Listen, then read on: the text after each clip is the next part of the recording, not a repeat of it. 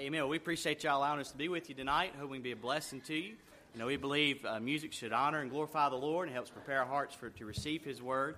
And so we'll be praying for Brother Tim as he comes to preach to us tonight. But we want to bless you and hope that music be a blessing to you tonight. The first one we're going to sing for you in the book of Romans. The Bible talks about justification. And that means that just as if I never was a sinner, the first song we're going to sing for you is Thank God I Am Free, Free, Free.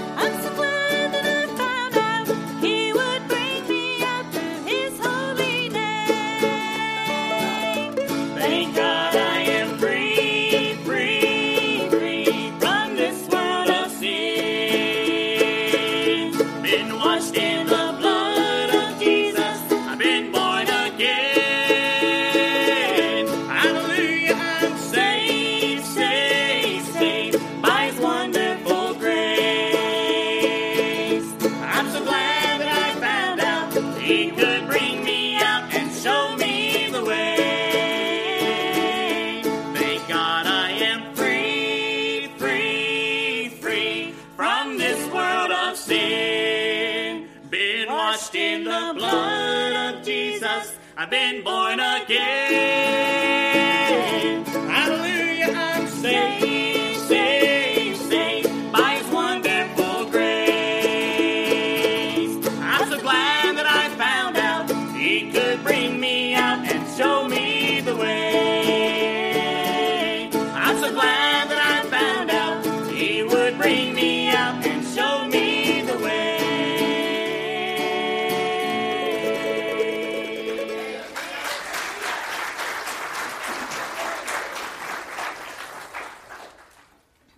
First John chapter 4, verse 19 says, we love Him because He first loved us. And the name of this song is, Did I Mention That I Love Him? David sang the praises of the glory of Jehovah. Paul preached that all is lost save knowing Christ. And old John said He is precious by leaning on His bosom. For a moment may I humbly testify. Did I mention that I love Him? How I worship and adore Him. When I can see no way, He makes a way.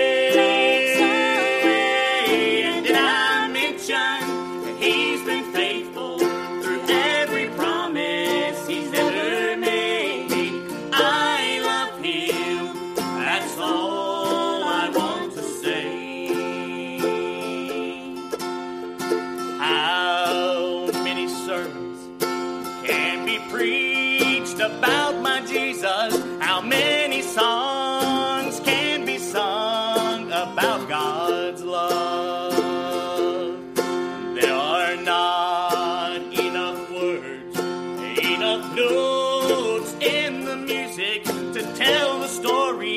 of all that Jesus Christ has done. Did I mention that I love Him?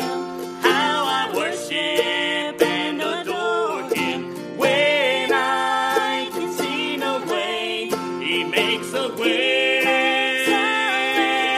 And did I mention He's been faithful through every promise He's ever made me? I love Him, that's all I want to say.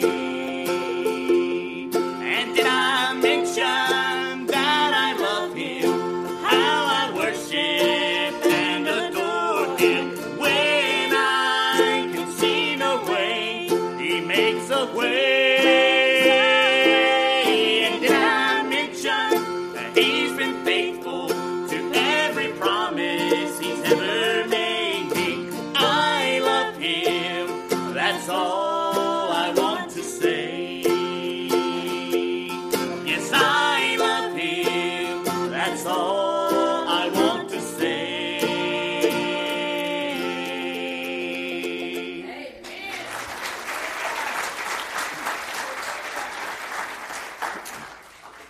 This next one refers to the story, the account given in 1 Kings chapter 17 of Elijah. There was a woman who was a widow, had a son, and they were about down to their last meal. But God knew where they were, God knew what they needed, and God sent Elijah their way. It's called Help is on the Way.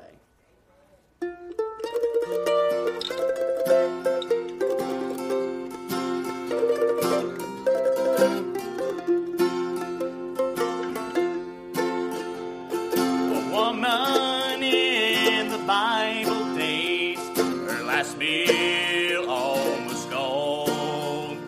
But God sent Elijah to make His word known. He said, woman, don't you worry, for God sent me today. And before you even asked Him, help was on the way. And just hold on a little longer. Help is on the way. A brighter day is coming to those who believe and pray. Help won't help tomorrow if you give up today. Just hold on a little longer, 'cause help is on the way.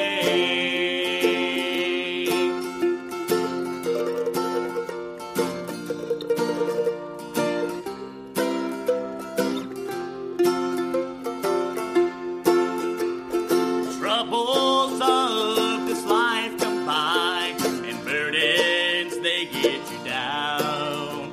You think no one is listening, you think no one's around. Just remember what His word says. Trust Him and obey, and keep your eyes toward heaven, 'cause help is on the way. And just hold on a little longer. Help is on the way. A brighter day is coming to those who believe and pray. Help won't help tomorrow if you give up today. Just hold on a little longer, 'cause help is on the way. Help won't help tomorrow if you give up today. Just hold on a little longer, 'cause help is on the way.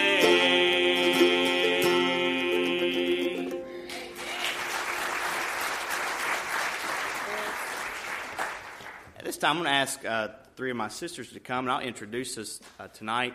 My name's Austin, and I know we are introduced as the Dale Brown family. I'm Austin Dale Brown. I'm the oldest son of Dale Brown, my dad and my mom. Of course, my mom, I believe, grew up in this church. Many of you know her. My grandparents, Ronnie and Edith Clayton. But I'm Austin. I'm the oldest boy, and these are my sisters, Arian, Grayson, and Brianna. And on the mandolin is a fellow from our church, and his name is Joseph Long. Many of you know his dad, Linwood Long. Him, my dad, my mom, they sing in a group called the Master's Bride. And so we're just glad to be with you tonight. The girls are going to sing one for you, Farther Along.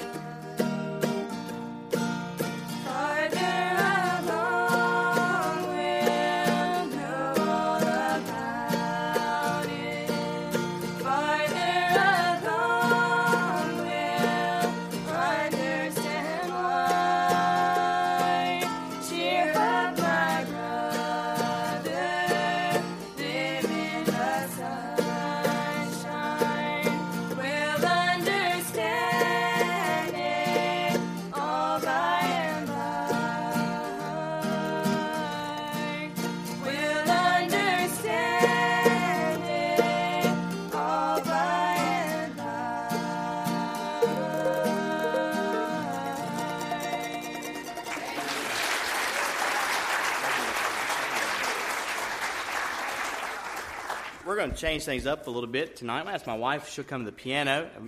And she's got our little girl. That's Abigail. That's our firstborn daughter. And she's 9 months old. So we praise the Lord for her. But it's good to have, just worked out this way. It's good to have one of our friends from Alabama. My wife and I met in Bible college. And I'm the pastor there at Five Forks Baptist Church where my family attend.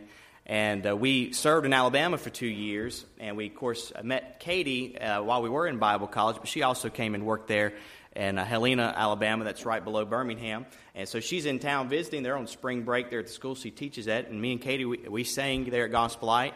And Jessica played for us. I asked Katie if she'd come. We're going to sing 2 for you, and then we'll turn it over to Pastor Brown. But the first one is Just Pray, and then How Deep the Father's Love for Us.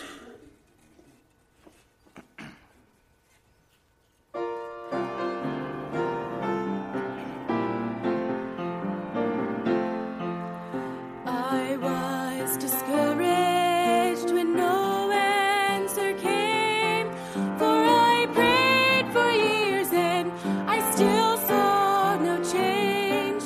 I was ready to give up, thinking, what can I do? But when I prayed that last time, God's power broke through, and prayer's just as big as God is. Prayer's just as strong as God is strong. Prayer can reach as far as God can reach. Don't ever give up. Just pray, just pray. Don't ever give up. Just pray.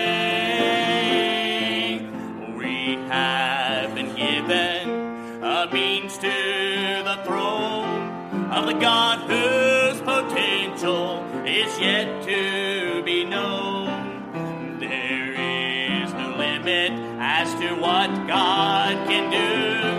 So just keep on praying. He's listening to you. And prayer's just as big as God is. Prayer's just as strong as God is strong. Prayer can reach as far as God can reach. Don't ever give up. Just pray, just pray. Don't ever give up. Just pray. And prayer's just as big as God is. Prayer's just as strong as God is strong. Prayer can reach as far as God can reach. Don't ever give up. Just pray, just pray. Don't ever give up. Just pray, just pray.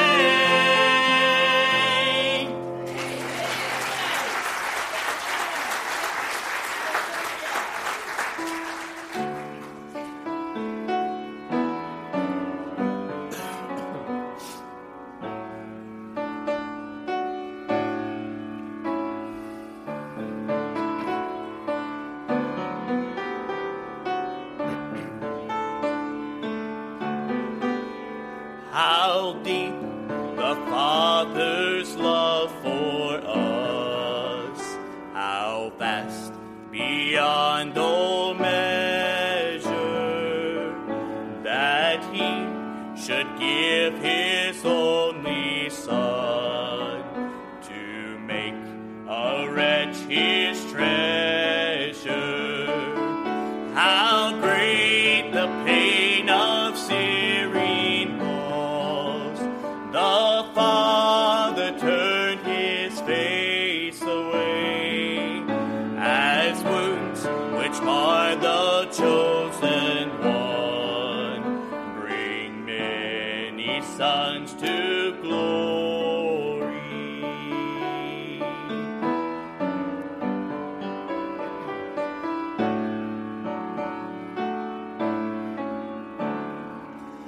Behold the man upon the cross, my sin upon His shoulders.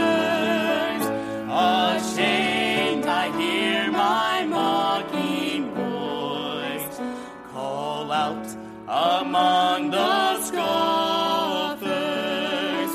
It was my sin that held Him there until it was accomplished. His dying breath has brought me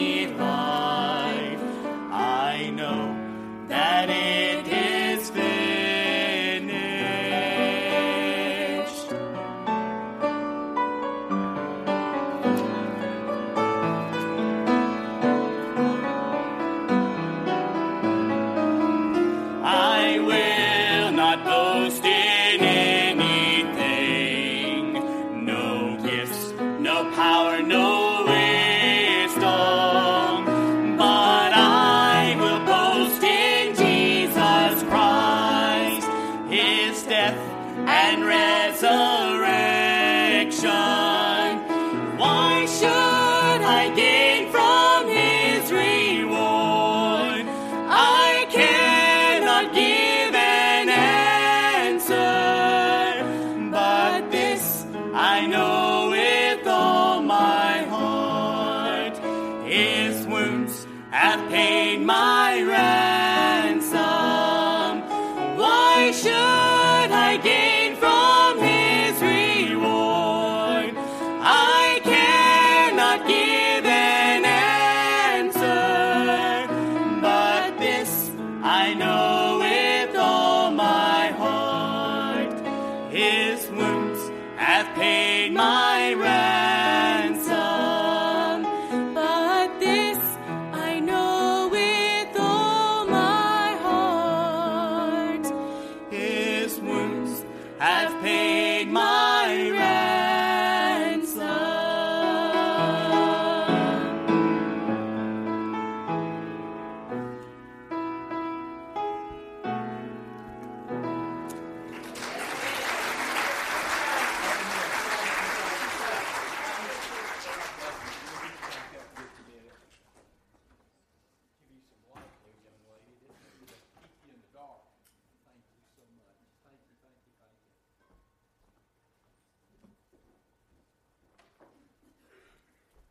Good to see everybody here tonight. Let's make our visitors feel welcome. Let's have a time of welcome now. And please, if you see someone who you think's a visitor, let them know you're glad to see them here tonight.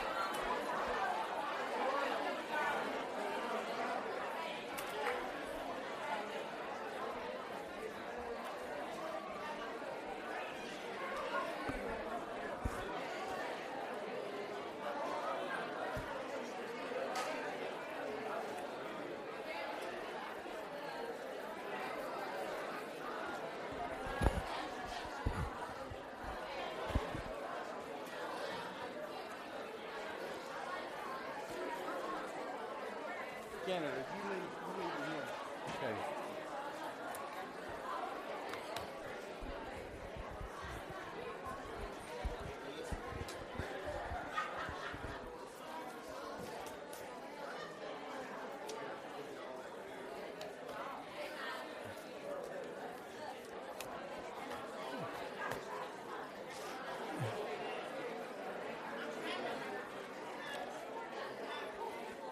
Some of y'all are acting like you ain't talked any all day today. You know that? We are glad. Amen. It's good to be in the house of the Lord, isn't it? Thank you so much for coming. We're blessed again tonight to have Corey Wall, a former youth minister here, and he's going to come. He's been up here from South Carolina visiting a couple of days. After what I said last night, I thought he needed equal time, so here I am. Just love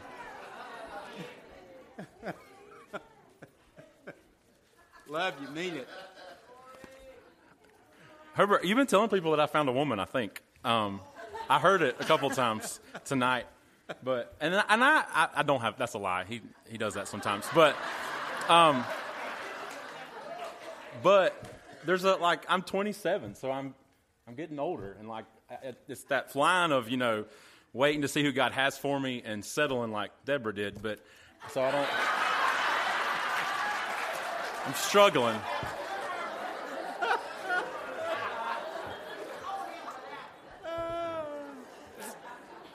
So we'll see. Let's go to the Lord in prayer. Dear God, we just Thank you so much for allowing us to gather here once again. Dear God, we thank you for Theresa and what it means to me. And dear God, I just pray that you'll continue to bless it. And dear God, I pray that you'll start tonight in this revival service, dear God, that you would just be with Tim and those who are playing a part of the service, dear God, that you would give them the words to say and the notes to sing. And dear God, we expect good things again tonight and big things, dear God. And I just pray that revival would break out and it would start in me. And dear God, I just pray that your will will be done tonight and that you'll get the glory and honor for everything you're going to do. It's your name we pray. Amen.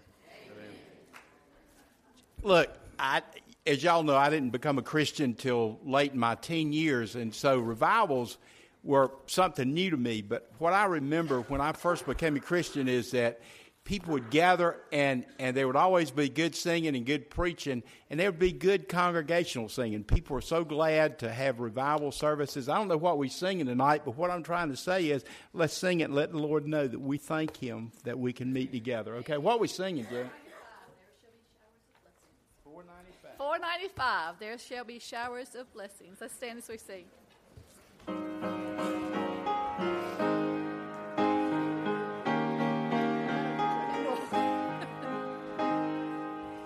There shall be showers of blessings. This is the promise of love. There shall be seasons refreshing.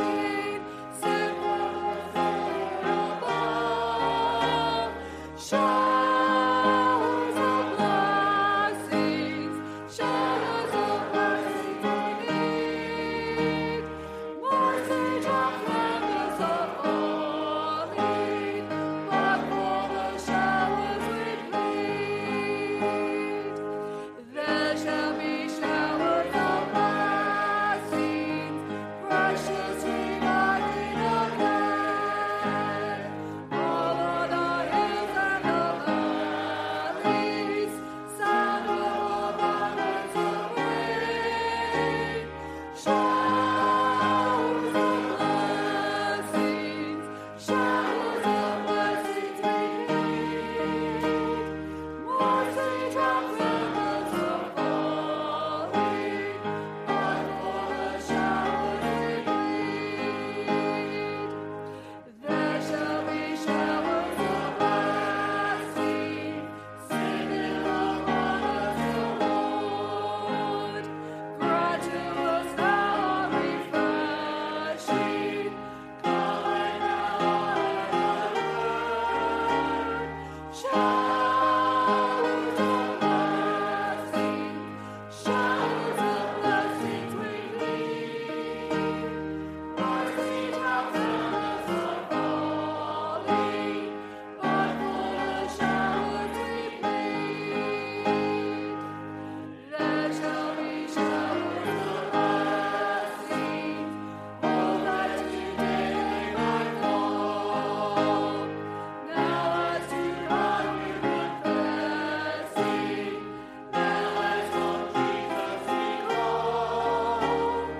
Showers of blessings, showers of blessings we need. Mercy drops rivers of falling, but for the showers we plead.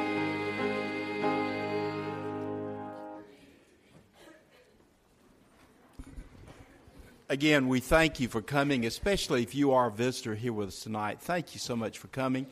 Want to remind the church folks, please keep praying. Tomorrow night, not that we're rushing through tonight, but tomorrow night, Called Out will be back to sing for us. Wednesday night, we had the family night supper, and if you haven't signed up for that yet, there's some sheets on the bulletin board, and if you would, if you can't find those sheets, if you'll just let Sandy Jordan or somebody on the kitchen committee know. But we want you to come and be a part of that. We know that this puts a lot of extra pressure on you to get everything done and get to church, but we'll provide supper on Wednesday night for a small cost, of course. We're just going to recoup the cost of the food. But we do want you to come each night, okay? And God has blessed us, and we are grateful for that. I accidentally left my prayer list on on my desk, but I do know that there's several people getting ready to have surgery tomorrow and Wednesday. Please remember tomorrow, Donna Perrin will have surgery at Duke. Joy Shepard will have surgery at Person Memorial. On Wednesday, Casey Merston, who is a pastor at Oak Grove, she will have surgery at the Duke Ambulatory Surgical Center, as well as Sydney Newton, one of our young children, Jonathan and Amber's daughter, will have surgery at Duke that day. Please remember the Annie Mae Tuck family. The visitation will be tomorrow night at Powell Funeral Home in South Boston from 7 until 8:30, and the funeral will be on Wednesday at 2 o'clock, again at the Powell Funeral Home in South Boston. Again, there are others. I ask that as we join together in a time of prayer that you would lift those up that you know. Many are still at home, still got the flu bug and the stomach bugs going around, and we ask God to bless them. But thank you again for being here. So let's join together as we pray. Father, we are indeed grateful that we can have services during the week here at the church. And God, again, we ask that even tonight as people ride by the church and see the lights on and the cars in the parking lot, that people would be reminded that our God is truly alive and that He has made Himself known through His Son, Jesus Christ. And He's given us a very special book, the Word of God, the Bible, that we might know Him better and know His will and plan for our lives. And God, help us truly to be your church, Father. God, help us to honor you by living for you each and every day. God, help us to be your witnesses. Help us to be those lights that shine out in a dark world of sin, that people would turn from sin and turn to Jesus and know the power of His shed blood on the cross, Lord. And as we prepare to celebrate Easter in just a few Sundays, God, please, Lord, help our hearts to overflow with joy that not only did Jesus die for us, but He conquered death for us. And that not only did He die and conquer death for us, but that He promised that He would come back and would take us unto Himself, that where He is, we could be also. God, as we await the trumpet sound, as we await the return of your Son, as your church, Father, help us to be found faithful.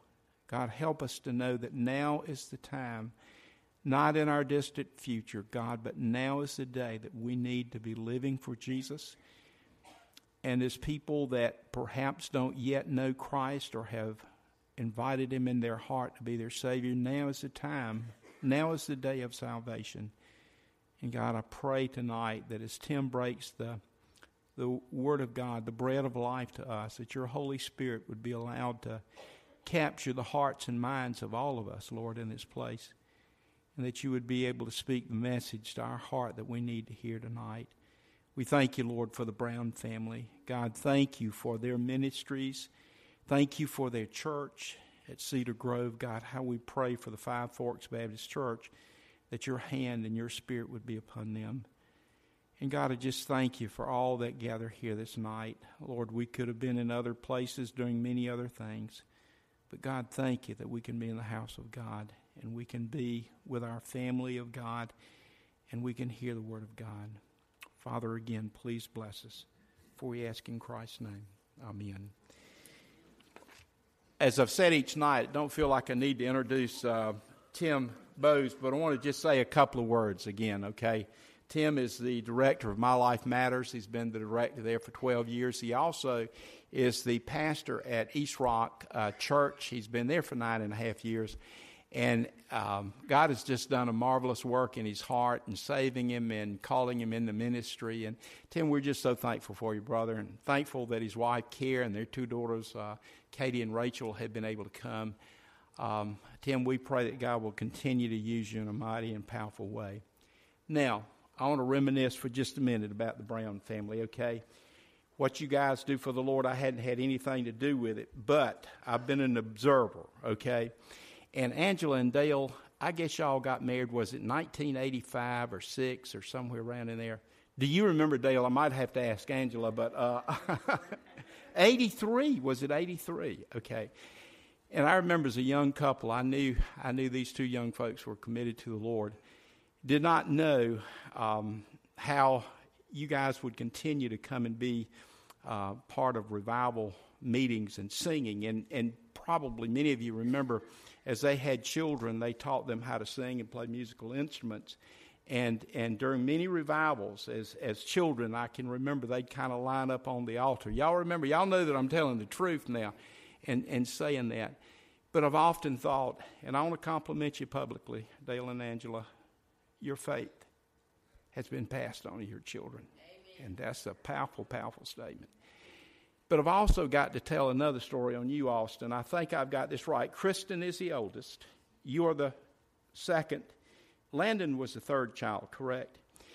When Landon, who is also in ministry out in Montana, when Landon was born, you would have been probably 3 years old, maybe, does that sound right? 2 years old, somewhere along in there. And I went by to see Angela and Dale and the new baby. And, of course, Kristen and Austin were there. And Austin, being a 2 or 3 year old, he wanted to say something about how excited he was about the arrival of his little brother. And he looked at me as sincere as he could, and he said, "He ain't got no teeth." I have never forgotten that. And it just blessed my soul. Y'all have been a blessing. As Austin told you, he is the pastor now at the Five Forks Baptist Church in Cedar Grove, and we're just so thankful for you and your wife and your daughter and your ministry there. May God bless all of you guys. They're going to come and sing again, then Tim's going to come and lead us in worship. I'll go around this way.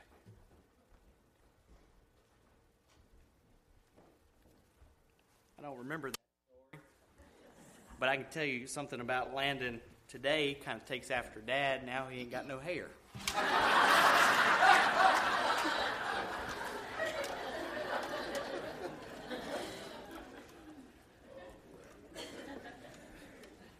And I want to say something too, Ben. I know this is your last year, I guess. Well, maybe.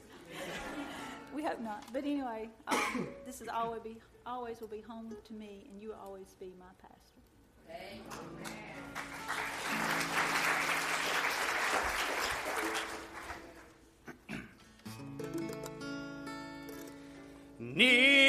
Nearer, my God, to thee, nearer to thee, e'en though it be a cross that raiseth me, still all my song shall be nearer,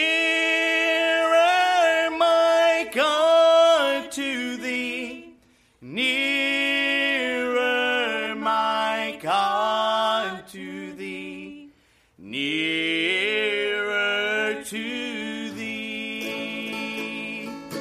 There let the way appear, steps unto heaven. All that thou sendest me in mercy give. Angels to beckon me,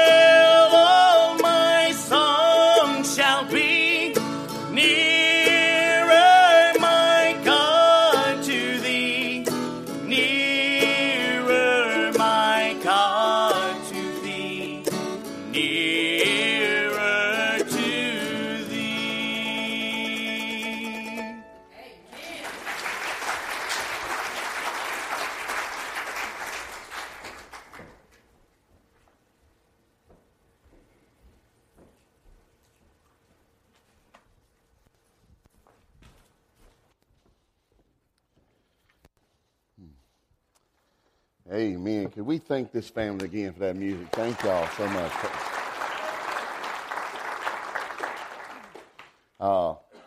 Three of your sisters were sitting in front of me, and I leaned up and told them, I said, if I know the song I'm going to sing, let me just go ahead and apologize for what you hear. So they'll testify, I did, and it wasn't good. I hope you find in your Bibles tonight Philippians chapter number 1. We open God's Word together. You know, I got some relatives, let's say, how can I explain this? They're not as cultured as I am.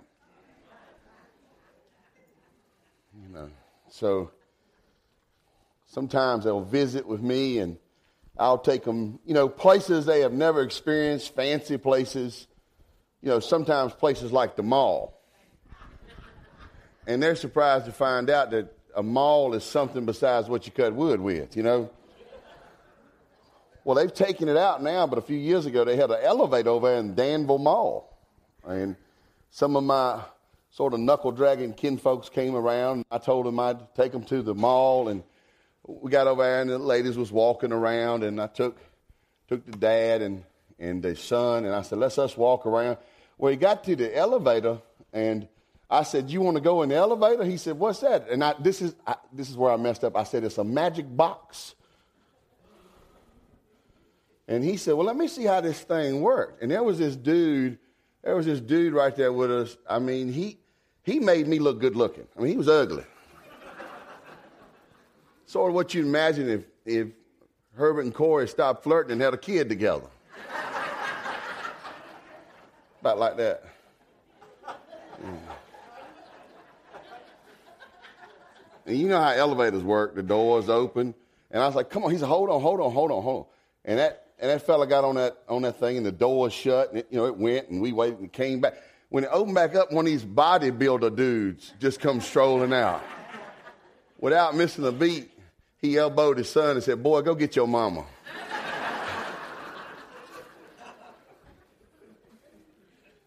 I don't know how you define revival, but a lot of us, and maybe too many of us, define revival as what we hope to see happen in somebody else.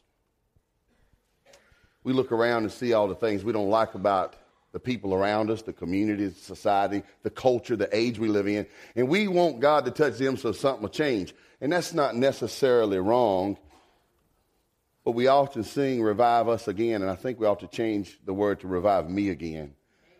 We need to look at ourselves, and if there was a magic elevator, we all need to take a ride. We all need to go up a few floors and come back down different. So I would say tonight, as I've been doing, I want to remind you what I think would happen if we really had revival. What would really happen if we had revival? I think we'd be humble before God and each other. I think a spirit of confession would break loose. I think people would go get old wrongs and set them right. Grudges would be burned. Lies that got told would get straightened out. Shameful things we done in secret would be brought to the light. I think God would break bondages to addictions. And I think he'd break down the walls of division that separate us by class, race, age, education. I think it would humble us so much that we wouldn't wonder if we had a right to stand in front of everybody. We'd be surprised that we had a right to be with anyone. Humility would break loose. Secondly, I think we'd be honoring to God in our lifestyle in a fresh way. We would change. We would be more kingdom focused. We wouldn't be looking at what all we can do for our portfolio. We would be looking to what we could do to bring glory to God. Because what happens is we start to have this urgency about his return, and that changes our behavior. And I think if revival really got loose, we'd be helpful to people in the love and the name of God. We'd be so others focused that we'd stop seeing who qualified for grace. And we'd realize don't nobody qualify for grace. That's why it's grace. Somebody say amen. We'd remember in a fresh way that we never deserved to be saved, but God in his goodness saved us. God in his goodness makes the rain shine on the just and the unjust. Makes his sun shine on the wicked and the righteous. And we'd remember that and start treating people the way God treats people, with mercy and grace and love, even in the face of their wrong. So what would happen? Humble, honoring, and helpful. That's how we'll know if revival breaks out. That's how you'll know if it breaks out in your life. So tonight, let's visit again into the scriptures. Let's look tonight, and I want to focus on basically the whole Bible. So I'm glad you brought it with you.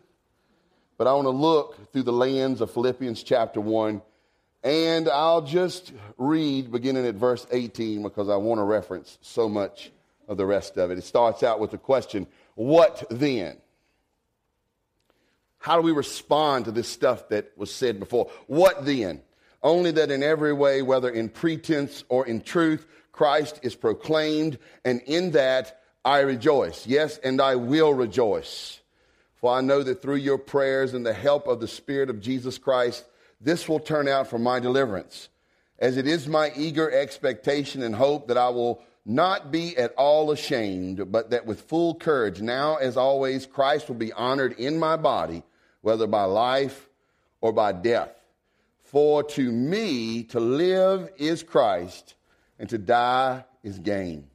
If I am to live in the flesh, that means fruitful labor for me, yet which I shall choose, I cannot tell. Father, as we open your word, we must be visited by your Spirit. The natural man does not understand the things of God. So Holy Spirit, help us. We're but weak people, help us. We're but needy children, help us. God, stir our hearts. Stir our hearts and cause us to see you. And when we see you, cause us to come a-running. In Jesus I pray. Amen and amen.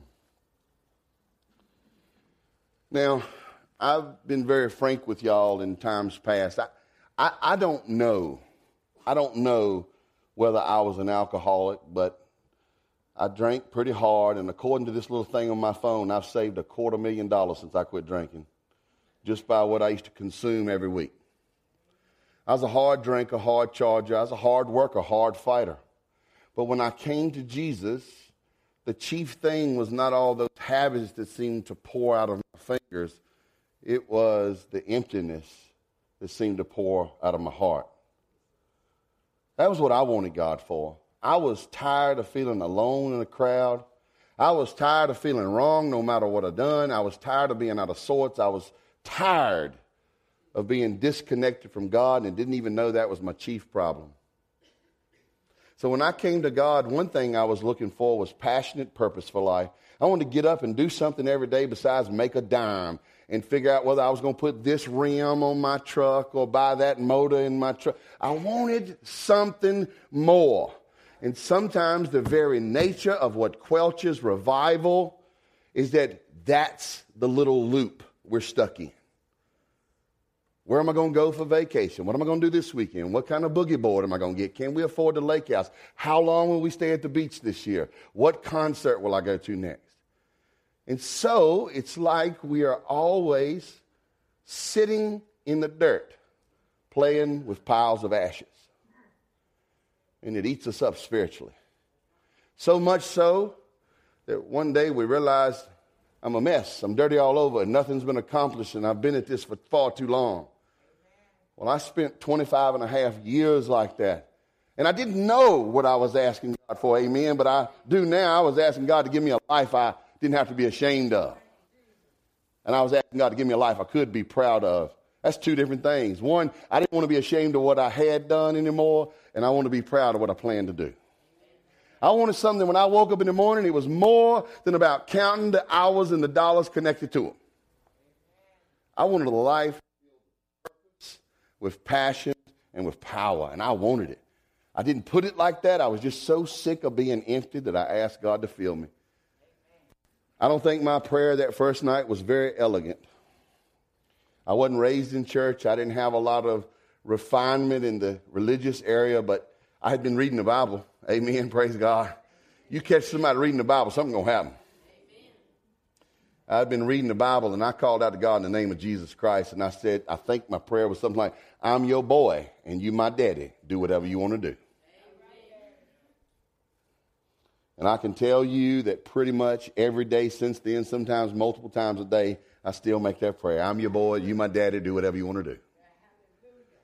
The problem with that kind of prayer is if you tell your Heavenly Father to do whatever he wants to do, he is going to smash your schedule, commandeer your pocketbook, and shift your focus.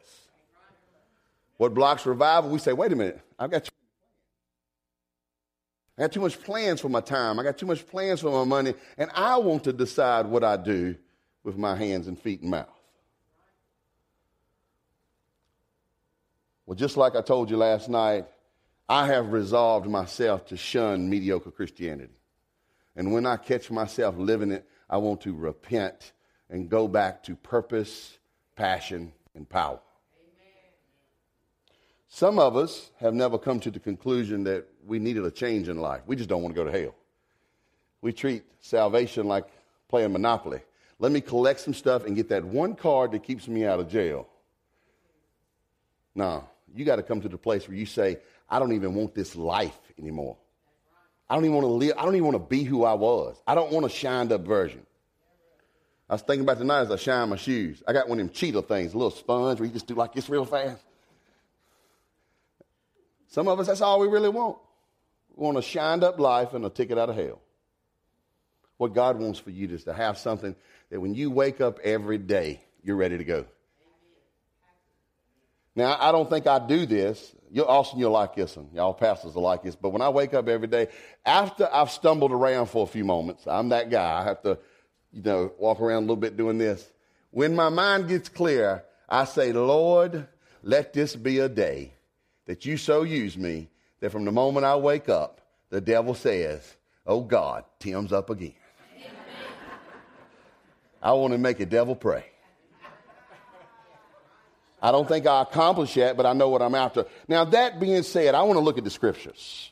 I want you to know from my testimony, from what place in my spirit these things are born, so that you might see from the scriptures that God desires a life of power, purpose, and passion for all of us. He wants all of us to have a life that we will not be ashamed of. Somebody say amen.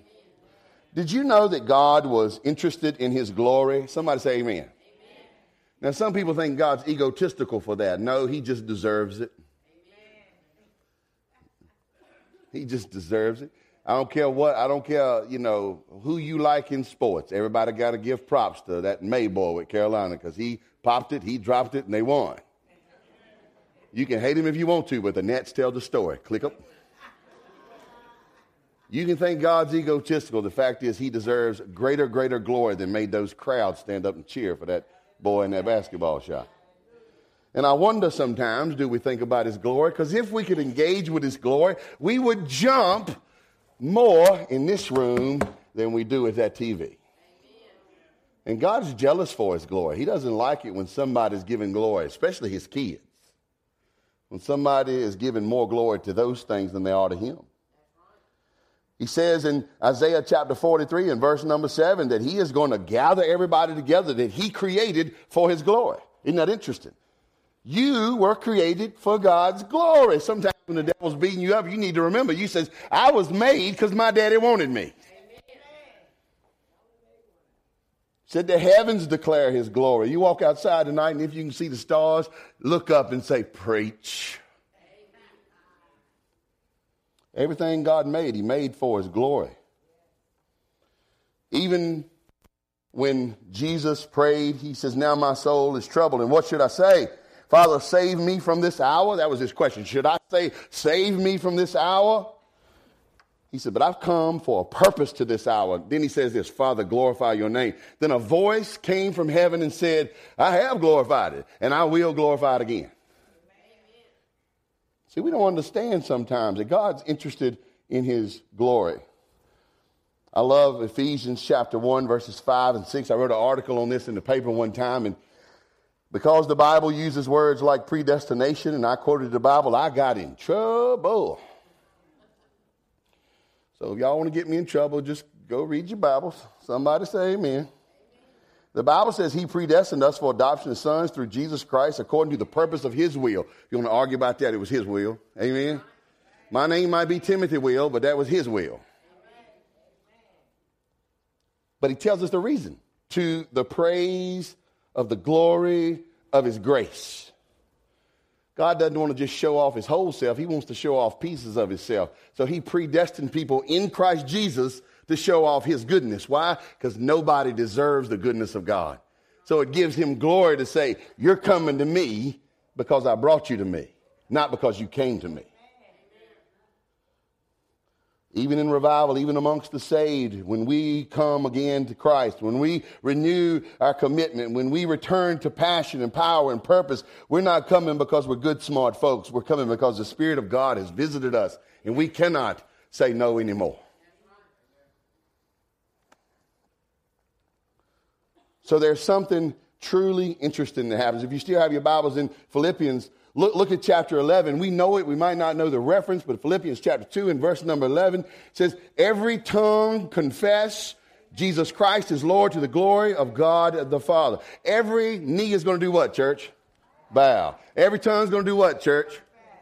Do you know what that word means? It's homologeo. Homo, the same. Logeo, logos. That's words. Eos, to say the same words.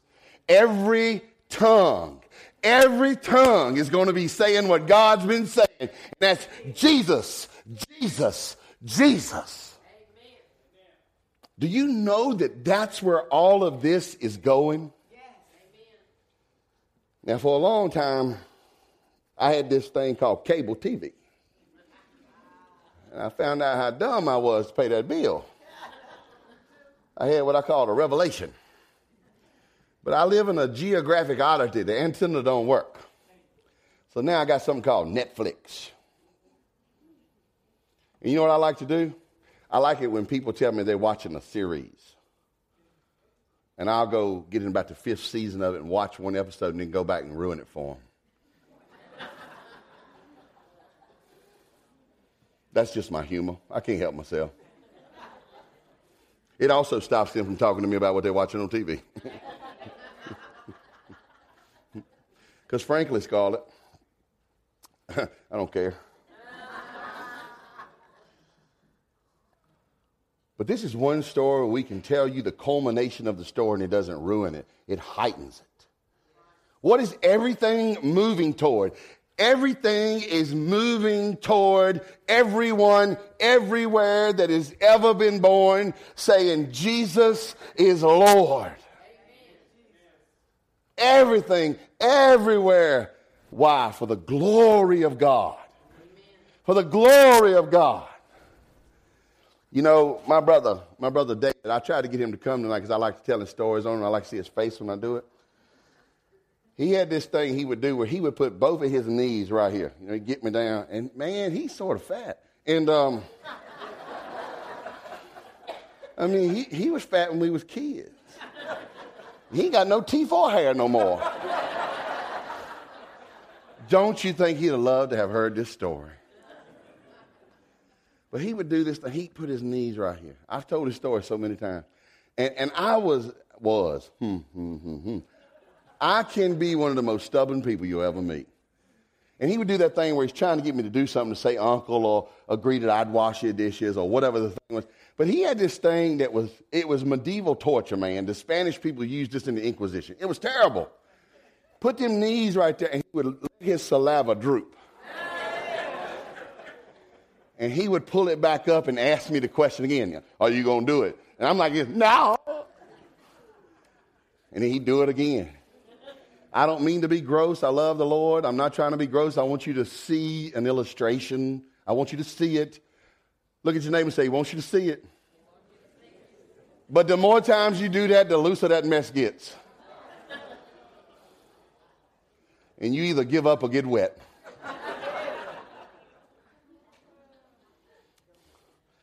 Whew.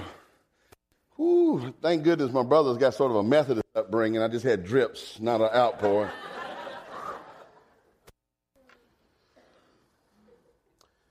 And I wouldn't give up. I wouldn't give up until something was popping and cracking. But that spit thing was gross. Do you realize that every knee is going to bow and some are going to be bowing? Their knee is going to bow. Their tongue is going to be full of exuberant joy. But some of those knees are going to hate every word that comes off their mouth. Some of them are going to be forced to their knees. Some will be compelled to speak by the view of his glory. Many will be compelled to speak because of the love of his glory. Everybody will stand amazed in the presence of Jesus, the Nazarene. But do you realize that's where this thing is going? Stop sometimes and say, where is it all going? It's going to that one momentous moment when all of creation. I even heard one pastor say, every dead daffodil will get back up and say,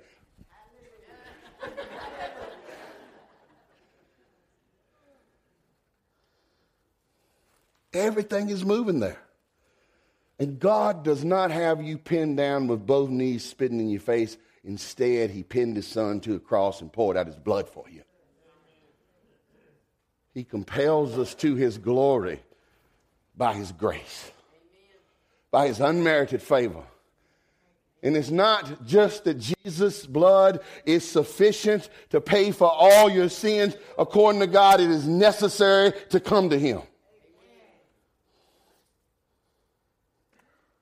So it's coming down to this. And I can't wait. God warned me, God wooed me, God warned me. I always liked my granddaddy's terms. You know, he had these old-fashioned dating terms. Brought a girl by, he says, is you wooing a boy? Y'all sparking? I had to go look that up. I was like, no, we both made out of skin. There hadn't been no skin.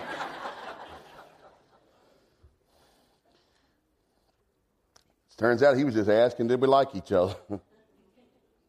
God wooed me. So patient, so kind.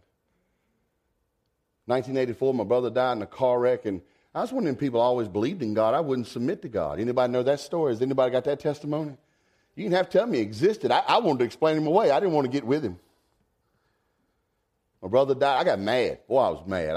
I went to a tobacco barn. We lived over on the Cunningham Road over between Samora and McGee's Mill at that time, farming some old farm, living in some old ratty house. And I went and got into the tobacco barn, and I cursed God.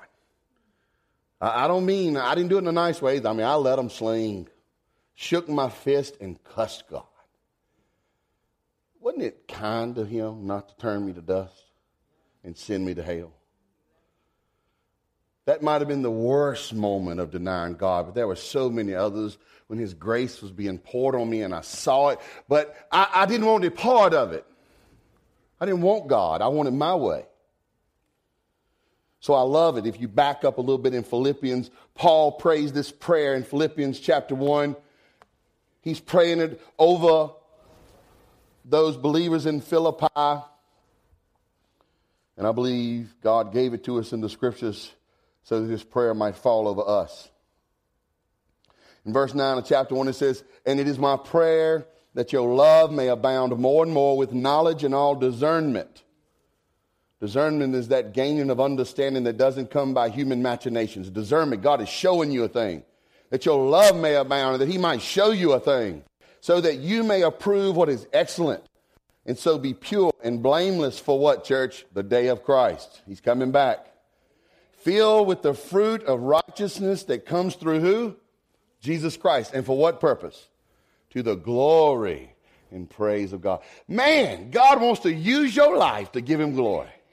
Woo!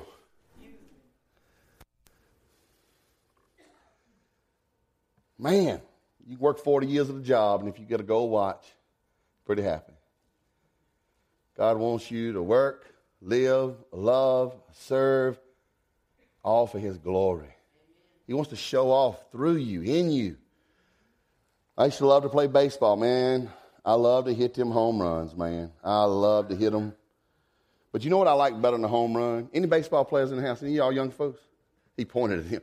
I always like that in church when you ask a question, people go. You know what I like better than a home run? Triples. You know why? Because that's a hard hit and a lot of hustle. And when I come up and that dust all around me, like right now when I dive, I just stop.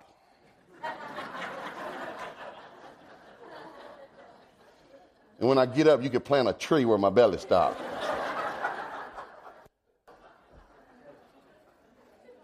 But when I was a little skinny boy, it's like, y'all, Well, I'd slide.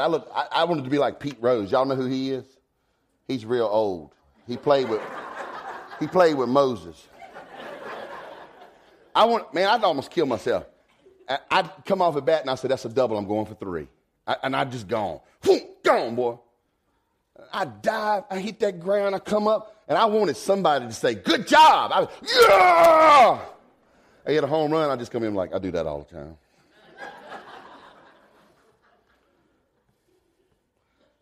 One is the swing. The other one's the swing and the hustle. Double glory. Oh, what a fool I was in so many ways to work so hard for such a fading glory and to miss the glorious call God has given every man, woman, and boy and girl who will hear his voice. You who hears what the Spirit is saying to the church, know that God wants a grand more for you. In his prayer for the church at Ephesus, the Apostle Paul says, now to him who is what, church? Who knows it? Able to do what? Exceedingly abundantly, or some translations say far more than you could do. What? Think or imagine. I used to lay in my bed. I used to love to do this thing because I never sleep, even when I was young. And I'd throw my baseball and see how close I could get it to the ceiling without it touching. Do y'all do that? We are such nerds. And I used to play these little videos in my head of home run derby. It was a show that was on in the 60s. And I think about, I'm hit this one like Hank Aaron. I'm going to hit this one like Harmon Killebrew. And I love it. And to think about how many hours I whiled away wanting to be a baseball player, wanting to be a good soldier. I can even remember, I used to like to stamp my welds out at the power plant. Anybody? I want them to know I welded that. And then if it broke, I said, somebody must have had my stamp.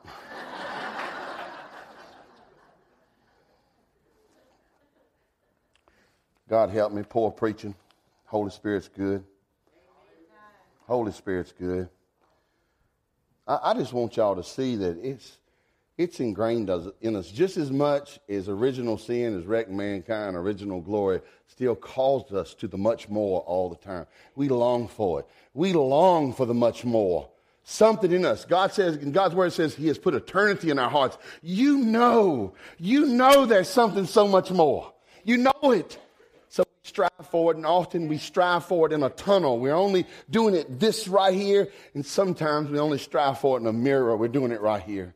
And God wants us to strive forward with heaven in mind, to that great, glorious end to all that's ever been made, where every person and every knee is bowed and every tongue is saying, Jesus is Lord. And he wants us on that side that's happy to say it. Because God's not going to spit in your face even though we spit in Jesus's. But he will put you on your knee.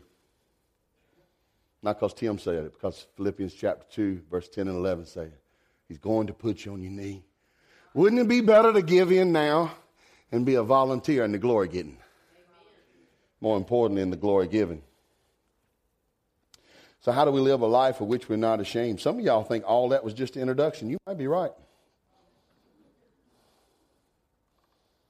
Nervous laughter. Hey, let's take a break. Herbert, when I first came to the Lord, I started going to revivals. I came to the Lord in March of 1997. That season, people start, having a lot of revivals.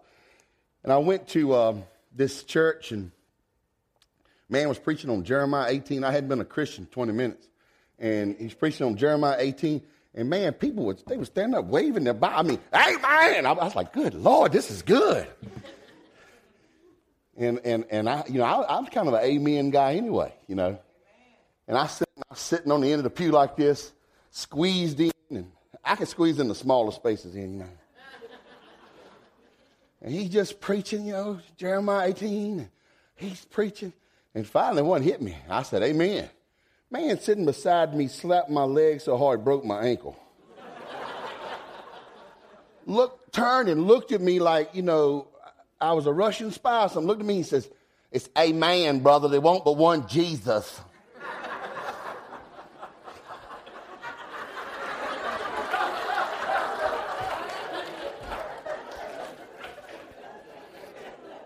Amen. I was so confused. You really can't make that up. Listen, how do you live a life which you're not ashamed? You know, young people, I just love the young people. Can I talk to y'all a minute? You know, this is what you really want. All the things we do on social media to build an image, all the things we do with our friends to make sure that we're being accepted and noticed. What you really want is a life you're not ashamed of and a life you can be proud of. That's what you're really longing for. You know, all the stuff we do to look pretty and be strong, it's that glory of God calling out to us saying, come get more, come get more. I'm just telling you to pull down the mirror, bend down your knee, and cry out to God because he's got more for you. He wants you to wake up in the morning, not dread going to school, not dread seeing so-and-so. He wants you to wake up in the morning and say, I'm going to be strong and I'm going to be full of purpose today for you, God. Amen. Like I told you last night, the preposition makes a difference. It's not what he wants from you, it's what he wants for you. God wants you to have a life you can be proud of. Stuff that you don't have to have a password on everything to hide who you really are.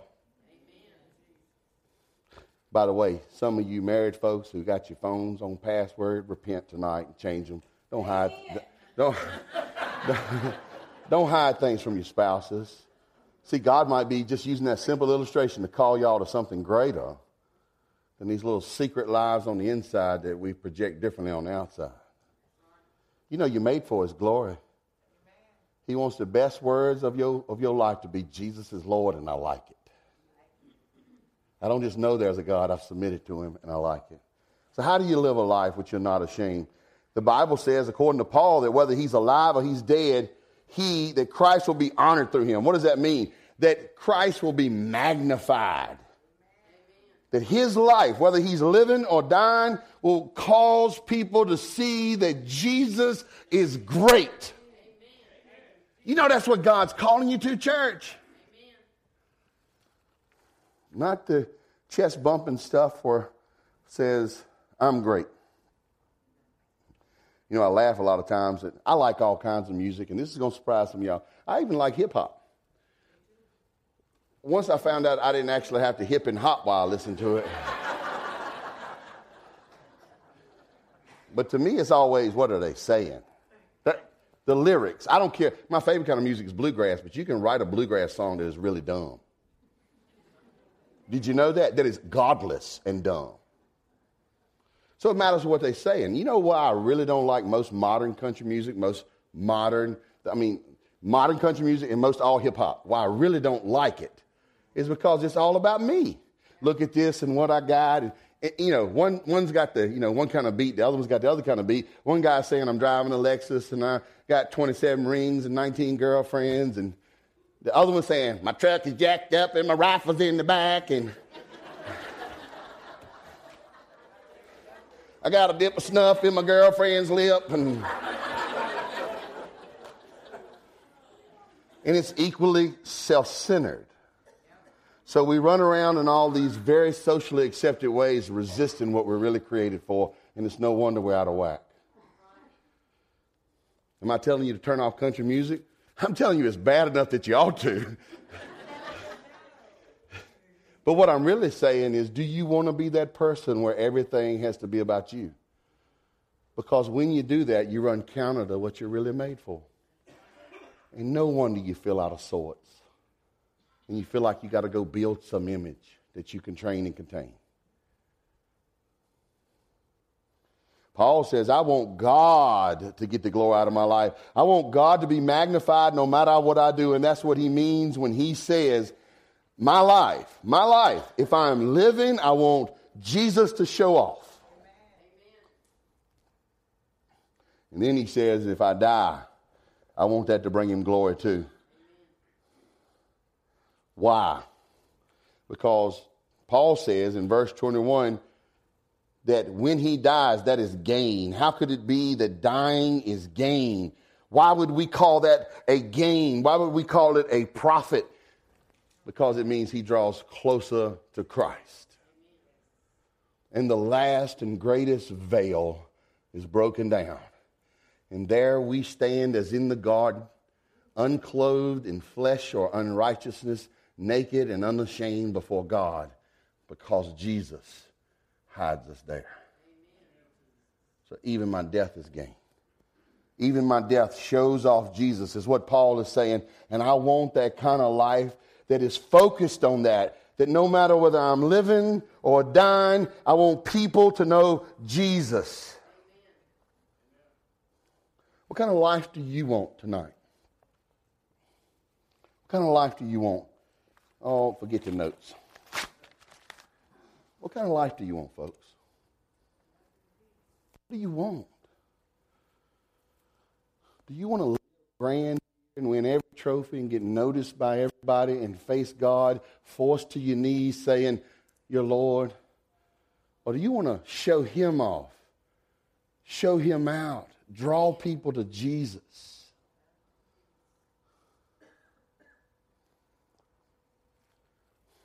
We often think of eternal life as going to heaven, don't we? But in John chapter 17, verse number 3, Jesus says, "This is eternal life, that you know me." Do you see why you got to have eternal life before the end of your life? Because it's not a place you go, it's a person you know. And if you don't know the person before you arrive at his house, why should he let you in?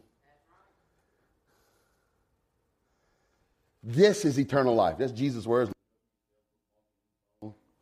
This is eternal life, he says, that you know me. Do you know Jesus today? And if you know Jesus, are you living for his glory? Oh, what a good life. And I'm not telling you it's a good life because I got it. I'm telling you it's a good life because he gave it. And God's a giver of good gifts. And my worst days are when I make it about me again. You know what a lot of us are lacking? It's simply that we're sitting in the sand playing in a bucket of ashes when the King of Glory has called us to show him off.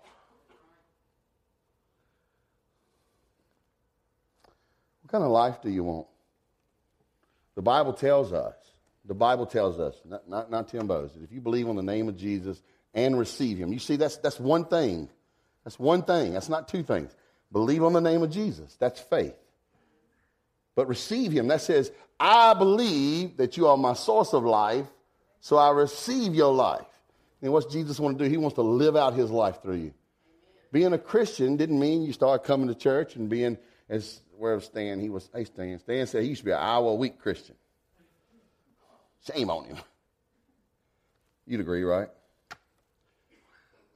That's not what it means. It means I am now clothed in the undeserved righteousness of Christ, and he aims to speak his words through me to the world, do his deeds to me, show his love through me, and get people to see that the blood put me here, the blood's going to keep me here, and the blood's the only thing going to send me there. Amen. Being saved ain't about getting your hind part in that pew, although a saved person puts the hind part in the pew.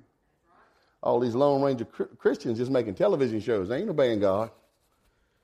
All these store clerk Christians, these Facebook Christians. God wants you in the body actively.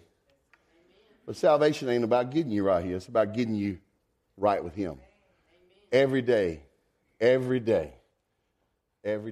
wants